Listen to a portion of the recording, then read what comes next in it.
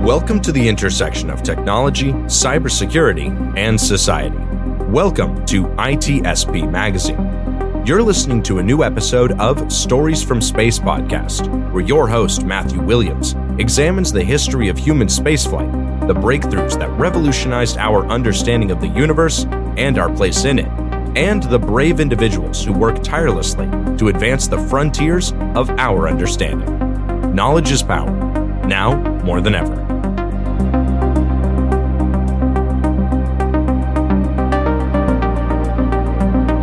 Good afternoon, and welcome back to Stories from Space. I'm your host, Matt Williams, and with me in the booth today is Frank White, author of The Overview Effect, Space Exploration and Human Evolution, and the co-founder of the Overview Institute. Frank, welcome aboard. Thank you, Matthew. Good to be here. So, could you describe for us, in miniature, what the Overview Effect is? Well, the overview effect is an experience that's been reported by astronauts, cosmonauts, and other space travelers. It's a shift in consciousness and identity that happens when looking at the Earth from orbit or on a lunar mission. It has to do with really understanding or grasping, I guess would be a better way to put it, that the Earth is a whole system. It's a complete entity in and of itself. The borders and boundaries that we think about, which separate countries and regions and ethnicities, those are in our minds. They're not on the planet. And I think every school child knows that intellectually. What is different is when you ask astronauts about it, they say, I knew that, but I experienced it. And that's a fundamental change that's pretty profound. Absolutely, yeah. And in fact, there are notable examples, isn't there, from astronauts, cosmonauts who went to space and what they described. And Michael Collins said something very, very iconic there. And he was the pilot of the Apollo 11 mission. He was the astronaut who never got to walk on the moon. But, what he described seeing, Earthrise, of the horizon of the lunar landscape there. Do you remember what his words were? Well, I interviewed him for the book, and I remember a lot of things he said. One of the things he really talked about was that it would be so beneficial if political leaders could see what they saw. And a lot of astronauts come back with that feeling that political leaders, leaders of all kinds, if they understood this holistic reality of our planet, they would not make the kind of decisions they make. They would think more along the lines of the common good and not simply about their own particular country's needs and expectations. There is, as I have said in the past, there's the overview. That's this experience of seeing in a certain way. And then there's the effect. And there's a realization that humanity, we're all in this together. This is a frequent astronaut phrase. We're all in this together and we're all connected and we need to work together more effectively. And Collins, he was very good at articulating that. And he was one of those astronauts who thought poets and writers and artists should be the Apollo crew members. But he said, unfortunately, they would crash the spacecraft. And so he said, you're left with us to try to explain what we saw, what we felt. Well, yeah, and this is the purpose of the Overview Institute. It's about fostering that kind of thinking, right? Being able to transmit the astronaut experience to everyday people and people in charge. Anyway, we'll get into that in a minute here. I just wanted to talk more about your book here. So you first published this in 1987. It was reissued in 1998. Now, would it be fair to say that this has gotten only more relevant with time, and considerably so? Yeah, correct. So it came out in 1987. The Cold War was still real. It was reissued in 1998. It was reissued in 2014, and the fourth edition just came out in 2021. Now, the biggest change has been in the number of interviews I've had with space travelers. We started with 16. I now have over 41. What is fascinating to me is every time I do a new edition, I reread the entire book. I reread every interview, and the structure of the book hasn't changed very much. It has only become more relevant, as you said. It has become more known. And at this point, there are people all over the world who know what the overview effect is, or they've heard of it. They think they know what it is. But the term, and this was a goal of mine, the term has become common, ubiquitous, and well known.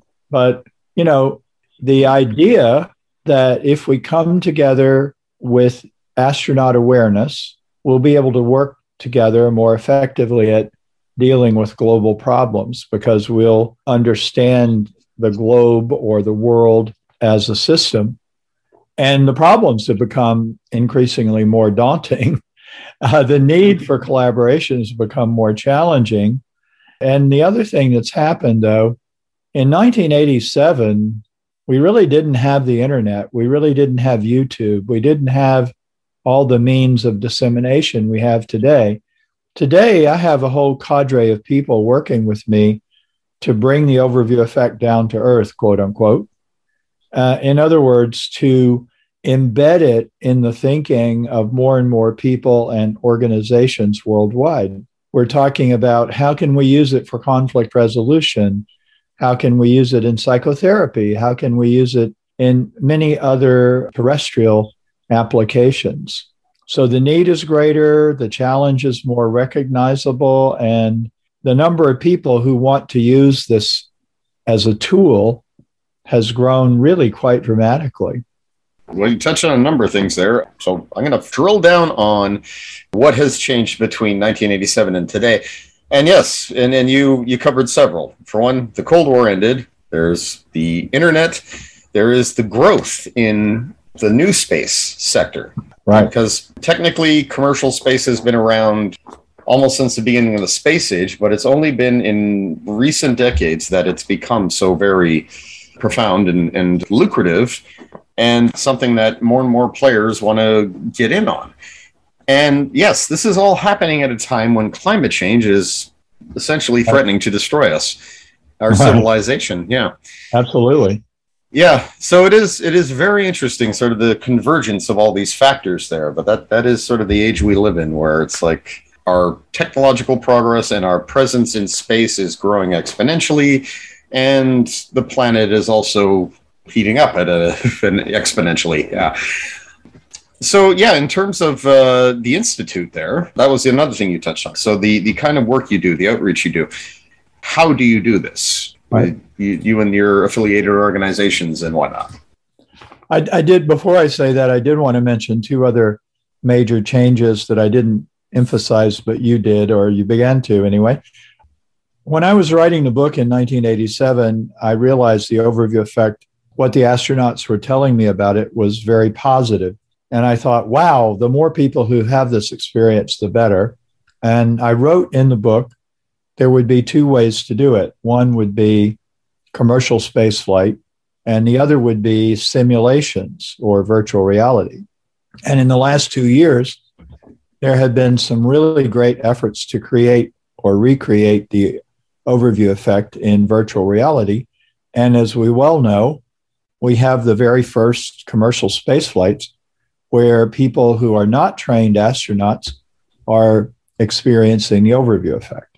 And so that's a very big difference from when I wrote the book. And I'm grateful that I've lived long enough to actually see it happen, because it is really, really gratifying.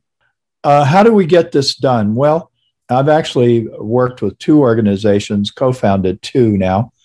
One is the Overview Institute, which I co-founded with David Beaver.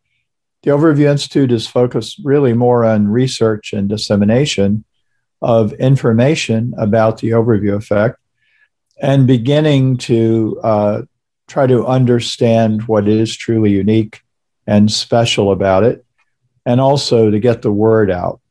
And I think we've been relatively successful at that. The other organization I co-founded and I'm now deeply involved with is the Human Space Program.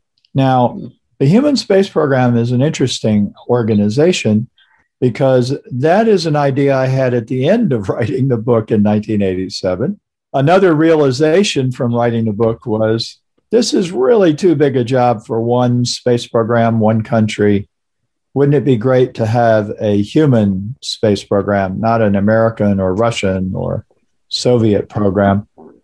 And I proposed a central project for all humanity to explore the universe over the millennium from 2000 to 3000. I kept waiting for somebody to take me up on that and start that movement, and nobody did. So to make a long story short, I, with some colleagues, have founded the Human Space Program, Inc. We're a 501c3 nonprofit. And our initial effort is to be focused on ensuring that the expansion of humanity from the terrestrial to the solar ecosystem is sustainable, ethical, and inclusive. And we intend to do that by creating a blueprint, a plan, essentially, based on the work of several task forces that will essentially lay out a plan that people can accept or modify. And the other unique feature of it is it will be a living plan in that we will embody it in a computer model that will be constantly updated. And we'll be constantly running simulations of our plan to see if it will work and to try to challenge it, to try to see if it is effective. Yeah, and to address one thing that's come up a few times here now, simulating the experience, right? Right. Yeah, I remember when I was actually writing about the overview effect a few years back. Yeah, at the time, Spacebuzz, the project had just recently launched. And that is doing exactly that, right? They're affiliated with the European Space Agency. People strap on the VR goggles. So this is another development, isn't it? Virtual reality has come a long way in recent years, and the whole Oculus Rift and so forth. Kids can actually see real, even real-time images of space and Earth from space. Yeah. And now, on the other hand, commercial spaceflight. You know what that immediately puts me in mind of is Blue Origin, and William Shatner. He was quoted there after he went to space because what he described was very much like the overview effect, and he sounded like he was still very high from it too. Yeah. His words were pretty vivid and metaphorical, and also, yes, Richard Branson, who's doing the commercial flights to suborbit. Now, there's been a lot of cynicism on behalf of people who are saying, "Oh, this is just recreation for billionaires and so forth." Do you have any thoughts on that? Are they correct in that, or is this, no, a step in the right direction? They are not. They're not correct. When people say that, they don't really look at the vision, the ideas, the movement that is behind these flights, in the sense that I've interviewed Sir Richard Branson for my book, and he is an environmentalist, and he very openly sees Virgin Galactic as a way to give more people the overview effect. Why does he want to do that? Well, just what we were talking about. He thinks it will benefit the planet for more people to have that experience. Jeff Bezos is a person who was at Princeton and learned a great deal from Gerard K. O'Neill.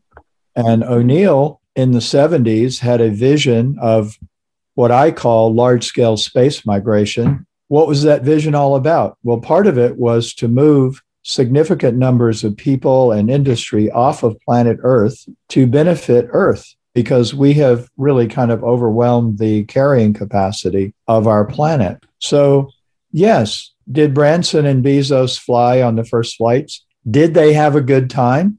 Yes. Did they try to beat each other into space? Yes. But it's really like just touching the surface of what's going on here. And what we really have to do is move from missions to migration. And that is why I am an advocate of large-scale space migration as really an imperative. I really don't believe planet Earth can function with the level of technological human civilization that we now have. A lot of the problems we see, like climate change and war and other issues, are really the result of being confined to one planet, to the terrestrial ecosystem.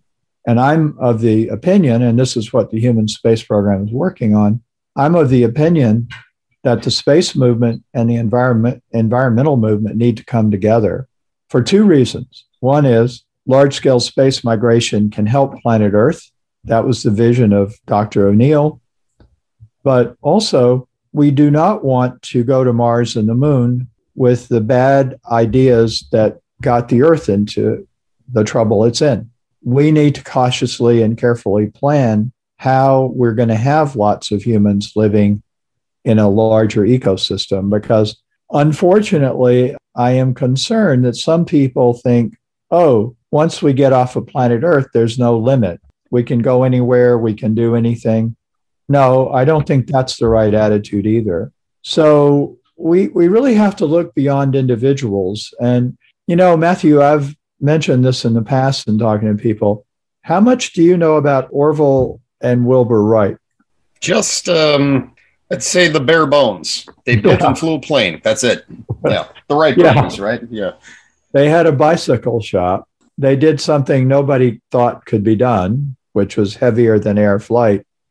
But what's important about them is what has resulted from that first effort. And I think what's important about Branson and Bezos and Musk is not the individuals, but more what does it imply for humanity? And if you have an issue with them as individuals, then I think it's important for you to get involved and not leave it to them to shape the future. We should all get involved. Space should be for all of us. And it is the human future in space is the human future. There's really only one other development that I think technologically matches it, and that's artificial intelligence. I'm thinking this is what Arthur C. Clarke and Stanley Kubrick were talking about there when they made Space Odyssey. Yeah. Because yes, right. Well, yeah, these things are very interconnected, and I'm amazed how many things sort of come up. Like, for example, James Lovelock, right, and the Gaia hypothesis, this great environmental idea that really helped inspire the idea, the environmentalist movement, but also the idea of going to Mars and terraforming. And this all came from, modeling climates based on planet Earth to help us understand Mars and other planets better. So, actually, that provides the perfect segue into what I was going to ask next. And you touched on it there. So there's, quite a few people who think that access to space, going to Mars and so forth means we can stop worrying about Earth and keep growing and consuming and polluting indefinitely. There are also a lot of people who worry that the idea of going to space, like promoting the idea of humanity in space in the future, is encouraging that. Yes, I've seen this now from both sides of it. And of course, the idea that going to space at all steals focus from our problems here on Earth. Right. I mean, how many times have you been asked, shouldn't we fix Earth's problems first? Every time I do a podcast. Right? Yeah. Oh, and yes, I hate that question because it's like, on the one hand, good that you raised it, but on the other, why does everybody raise it? So in fact, the real point here is that going to space helps us appreciate Earth more because there's really no place like it out there that we know of, right? Right. Yeah. I believe that the overview effect is a great example of how space exploration really relates to Earth. Many people have heard the statement that astronauts have made, which is that we thought the purpose of our mission was to go to the moon, but it was really all about the Earth. Joe Allen is the first astronaut I interviewed for the book, and he said, for all the arguments pro and con for going to the moon, no one said we should do it to look at the Earth. but that may in fact have been the most important reason. There's a shift in awareness that is necessary here, which is to break the dichotomy between Earth and space. The Earth is in space. Let's be clear. The Earth has always been in space. It will always be in space. We are on a natural spaceship. We are astronauts ourselves. So you would never say the astronauts on the International Space Station should never go outside of the International Space Station. They should stay inside. Well, wait a minute. How are you going to fix the solar panels if you don't go outside? I've also compared it to the explorer fish in my book. There was this first fish that accidentally flopped up on land and started exploring land and saw, oh my gosh, water is not everything. And then she went back and tried to explain to the other fish, hey, land, it's so cool. You should come explore with me. And the other fish said, we got enough problems in the ocean. Why don't you just be a good fish? Well, that's kind of how the astronauts are viewed by some people. And the other point I would make is that I am not advocating the mindset of, hey, let's get off of the Earth so we can go trash Mars. No, I'm opposed to that. The Human Space Program, the Overview Institute, we're all against that. Our idea is let's have some of this astronaut consciousness so that the way we look at the Earth will be from a different lens. And let's also explore the rest of the solar ecosystem. But never forget, the Earth is in space, but it's also part of the solar system. So we're not leaving. We're not leaving the Earth behind. That is the wrong-headed perception. And I'm not denying that some people do have that perception, but I think we have to work against it. Yeah. In fact, I remember a statement Musk made, but people would be wrong to take that seriously or at face value. But yeah, he was saying, yeah, I'm moving to Mars, F-bomb the Earth, because basically it's got all these problems and there's so many people I want to leave behind. Don't take that literally, folks. And yeah, and of course, yes, it's like big picture here. Look what is being made possible with this, and the ultimate goal is to get more people to go into space and make it something that the average person can do. In fact, that is a statement that has been said by Branson, by Bezos, by Musk, by countless members of the new space industry, right? They're talking about we want to increase accessibility to space. Sure. Yeah. Yeah, we want to democratize it. And the idea that it's just for the elite upper classes, well, from a business point of view, that doesn't make any sense at all. That would be like if the airline industry had stopped in the 1930s and said, we do not want anybody who can't pay $1,000 for a seat, or whatever the number would have been in 1933. Obviously, the idea is that it would be better politically and economically to democratize access to space. That's what really should be the goal.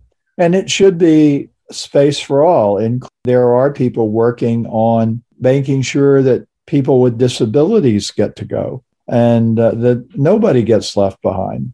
So a lot of this has to do with attitude in a way. That is the historic trend, isn't it? It's like when new technologies emerge, the distribution is always, well, it's pretty much from the top down, right? Something only a few can enjoy, something more can enjoy, but market forces do dictate. It's like, no, this has to be something that the vast majority of people can get at. Can't ever ensure that 100% of people are going to have access at all time, but... Yeah, I mean, we're still working on access to the internet for everyone on the Earth. Mm-hmm. And one of the ways we're working on that is through satellites. So I think that humanity is always going to strive or always going to have a struggle between allowing the freedom to innovate and the freedom to benefit from innovation versus equity. And that is to say, how do you make sure the innovation is available for everyone? And that is a struggle happening on the Earth, but it's also something that space advocates, at least my colleagues and I, we believe that should be something we deal with before we get too far down the road. That's why what we're doing today is so important, because we're really at the beginning of this era, and we can shape it in any way we want. And it can go in a positive direction or a negative direction. We do have the choice. Well, I got to say, one thing that I love about talking about the overview effect and talking about, the efforts of people like yourself is how closely they parallel the efforts of other groups. So, for example, are you familiar with the Space Court Foundation? Space Court? Yeah. I believe I have heard of them, yeah. Yeah. So, yeah, their efforts are aimed at dealing with space law, both of course, existing space law, and which is very much eclectic, and it's a matter of different nations have different policies and so forth. On several matters, there are treaties that everyone respects, like the Outer Space Treaty, but there is so much that is not covered right now and has to be in the near future, because commercial entities going to space, civilians going to space, and doctors going to space. And that's yet another one. The Kepler Space Institute is trying to develop certification for space medicine. Yeah. So it's like this all indications are humanity's going to space in force in the near future, and boy, do we have a lot of work we need to do ahead of us, or otherwise it's just going to be so messy. Yeah. Well, so do you ever let those kinds of fears enter your mind, like it's going to be like the Wild West out there? Does that ever come up? All the time. First of all, I should say I teach at Kepler Space Institute, so we are right. That's right. Oh my God. We are definitely. Yes. So yes, to the listeners, yes. Frank is going to be teaching a course through the Kepler Space Institute about the overview effect. Or are you doing O'Neill cylinders? No, I'm going to be doing a course on the overview effect, actually. Okay. Yes. I saw another one about O'Neill cylinders, and you mentioned him, so. Well, I totally thought that'd be possible. Yeah. No, we won't be doing that course, but I will be teaching about the overview effect. And I do some other courses there on human performance and spaceflight, and several other topics where we get into the ethics, we get into the challenges. And Kepler is really aligned with what we're talking about in the sense of democratization and all of that. So that's really an important new institution that is working to shape the direction here. So I think the question of the Wild West is an important one, because for many years, the idea of the Wild West and the frontier was, in fact, a metaphor that space advocates used, and they used it as a positive metaphor. I think as we've come to understand the westward expansion more thoughtfully, we realize that for many people who were already living in the West, what was wild about it was that people came and took their land away. And I've mentioned before a metaphor of, what if some people came and camped in my front yard and put tents down, and they said, wow, here we are at the frontier. And I go to my front door and I say, this is not a frontier, it's a suburb. That's my front yard. Well, no, we call it the frontier, and this is where we're going to stake a claim to it. Well, that's kind of what my European ancestors did to indigenous people. And mine too. And I regret that. I feel bad. I wasn't there. I didn't do it, but I have to take responsibility for it. And increasingly, it's not a positive view. And it's like people used to talk about space colonies. In my book, The Cosmo Hypothesis, which is a part of the Overview Effect trilogy, I quote Vandana Singh, who's a professor at Framingham State University. Her ancestry is India. And she says, colonization is not a positive word for people who were colonized. If you want to be inclusive, don't use that word. Mm-hmm. And, frontier is a fine word. I mean, there are frontiers of medicine, there's frontiers of psychology, et cetera.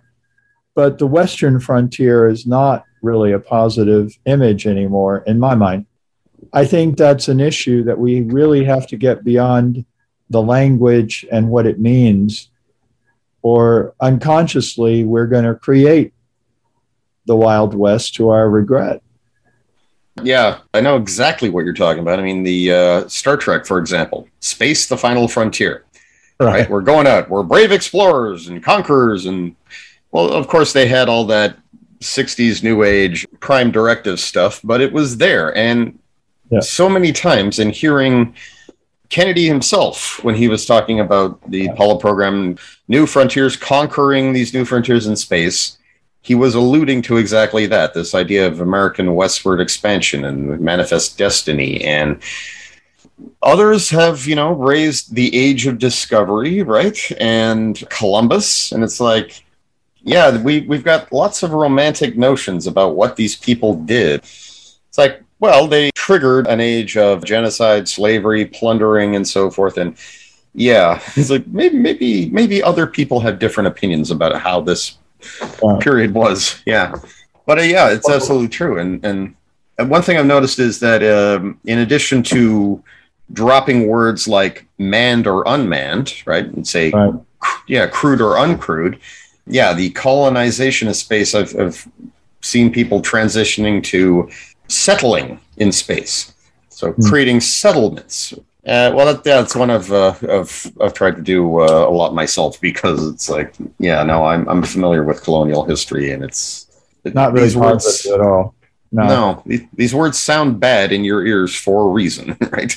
You're learning. Yeah. That's what keeps me up at night. As far as what worries me is that Christopher Columbus, when I was growing up, Christopher Columbus was a heroic figure of exploration. He, quote unquote, discovered America, which we know isn't true now. And we have Columbus Day, which is fast fading into history. And even Columbus, Ohio, did not celebrate Columbus Day recently. They celebrated Indigenous Peoples Day.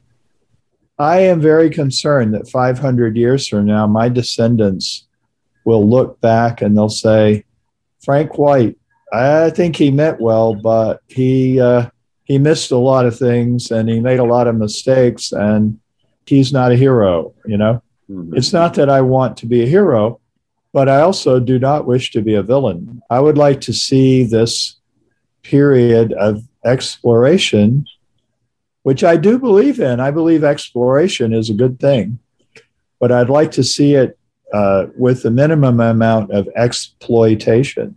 How do we do that? Well, again, it's a balancing act, isn't it? Yeah, and the opportunities for doing bad things, it's like there's no shortage of them out in space. I like to think that it's like one of the benefits is that if we go to Mars, we go to the moon, we create settlements there. Well, we're not stealing land from any people or indigenous life forms, but then again, I can't say that with certainty. Establishing a base on Mars or altering the planet, it's like if there is indigenous bacteria, simple life that evolved billions of years ago, destroying it, however accidentally, would be an immeasurable loss. So yeah, that too, the ethics of it, right, also have to be addressed. This is the way the human space program is going to work. We have an ethics task force, and we're going to ask that task force to consider things like terraforming Mars. Because I don't know about you, but when I think about making Mars more like Earth, that doesn't really excite me personally. I like Mars the way it is. I think it's really an amazing planet. If we terraform it, that's it. It's never going to be the Mars that it is today. do we have the right or do we have the responsibility to make Mars more Earth-like so more people can live there? I'm not going to answer that because that's the kind of thing that I want the human space program team to debate and come up with a response to that.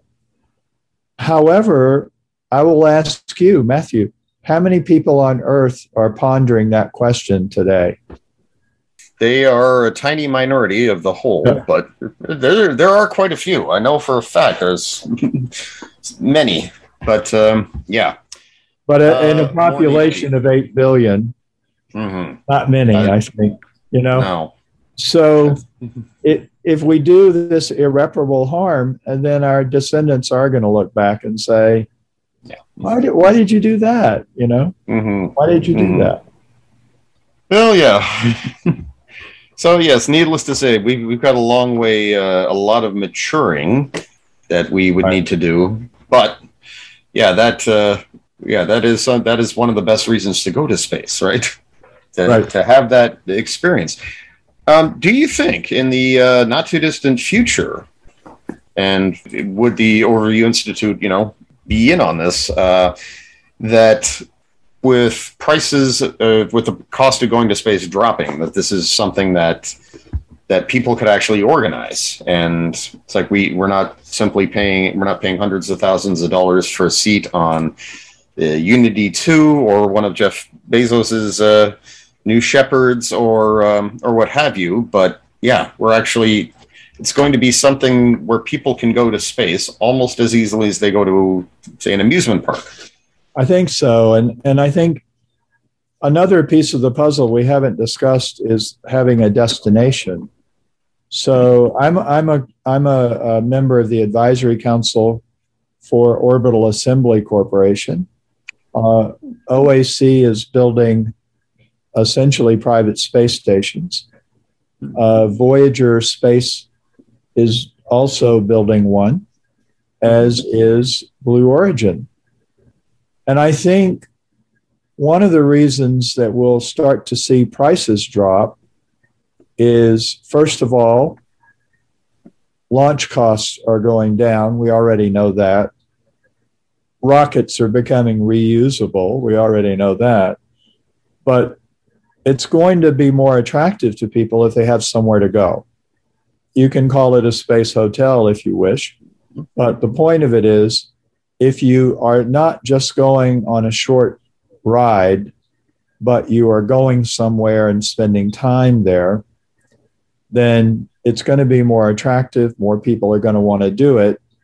And demand, in addition to technology, right, which will lower launch costs and the cost of going to orbit, the demand will be there. And demand and supply, that's what really sets prices. I think it's remarkable if you think about it, Matthew. There's still 600 people who've signed up for a Virgin Galactic flight. And they've signed up at a very expensive rate. Think about if the prices drop, and this is Branson's goal, if the prices drop, the demand is going to be very, very high. And also, one of the things that worried me was I wasn't sure what people were going to say when they came back from short trips like the Blue Origin trip, which is very brief. However, people are coming back with a very positive statement about it. And the Shatner experience, which has gotten a lot of attention, I could talk till I'm blue in the face, pardon the pun. Shatner going on a Blue Origin flight and coming out in tears and saying to Jeff Bezos, everybody on the earth needs to have this experience. Mm-hmm. That is going to be very appealing to people to want to go. Yeah, I did not realize you actually were with Orbital Assembly. For listeners who may not be familiar, that started as the Gateway Foundation.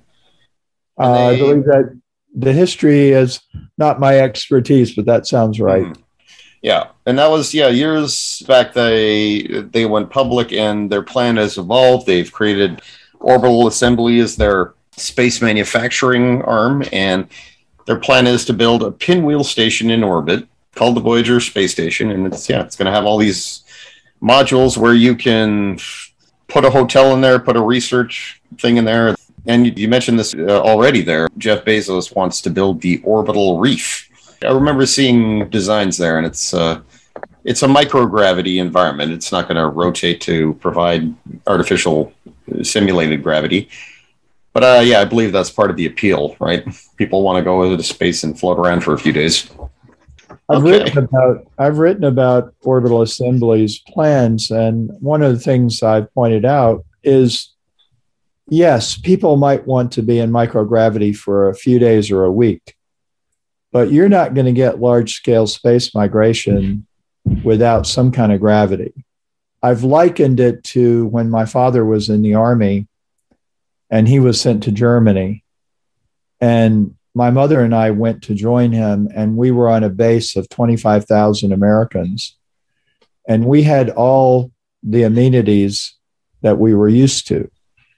We had grocery store, we had football field, we had a bowling alley, we had a movie theater. It was 25,000 people living in another country, but with things they were accustomed to. And certainly there are going to be people who are willing to live in challenging environments and essentially to be the first responders, if you will, and to put up with things that aren't very comfortable. But if you want families to start living out there, if you want all kinds of people, including, people with disabilities, as we talked about before, if you want to have large communities of humans, you're going to have some sort of stability, like some kind of gravity. You're certainly going to have protection against radiation. There are a lot of things that NASA astronauts don't want or need that other people will want and need, or you're not really ever going to have large-scale space migration. Yeah. Well, let's say it's probably a perfect place to end, because I feel we could talk for hours about that. And yeah, I was very interested to learn there that Jeff Bezos actually studied at the feet of O'Neill, because when he talked about habitats in space and having up to 1 trillion human beings living in the solar system, just off-world, the thing that immediately came to mind was O'Neill cylinders. Yeah. For a fact, I don't know for a fact if he actually was contemporaneous with O'Neill. I don't think he was, because Bezos was 5 years old when Apollo landed. So he might have overlapped with O'Neill a little bit, but he was certainly highly influenced by O'Neill, and he's open about that. And he certainly is advocating the O'Neill vision of the future. But one last thing I would say, the O'Neill vision of communities in free space is really important to having a very light footprint on Mars, because you could get a lot of people in O'Neill communities, and putting a lot of people on Mars may not be a good thing for Mars. So the O'Neill idea may be good for the solar system as well as for Earth. Yeah, and that certainly is a good goal to have for the renewed era of space exploration. And if in fact there is a new frontier out in space, that's a good policy to have. It's like we're doing the frontier thing again. This time, let's do it right. Well, thank you, folks, for listening, and I urge listeners to check out Frank White's book, The Overview Effect, and The Overview Institute, and also Orbital Assembly. And thank you, Frank, for coming on, and we hope to have you back. In the meantime, this has been Stories from Space. I'm Matt Williams. Thank you for listening. We hope you enjoyed this episode of Stories from Space podcast with Matthew Williams. If you learned something new and this podcast made you think, then share itspmagazine.com with your friends, family, and colleagues. If you represent a company and wish to associate your brand with our conversations, sponsor one or more of our podcast channels. We hope you will come back for more stories and follow us on our journey. You can always find us at the intersection of technology, cybersecurity, and society.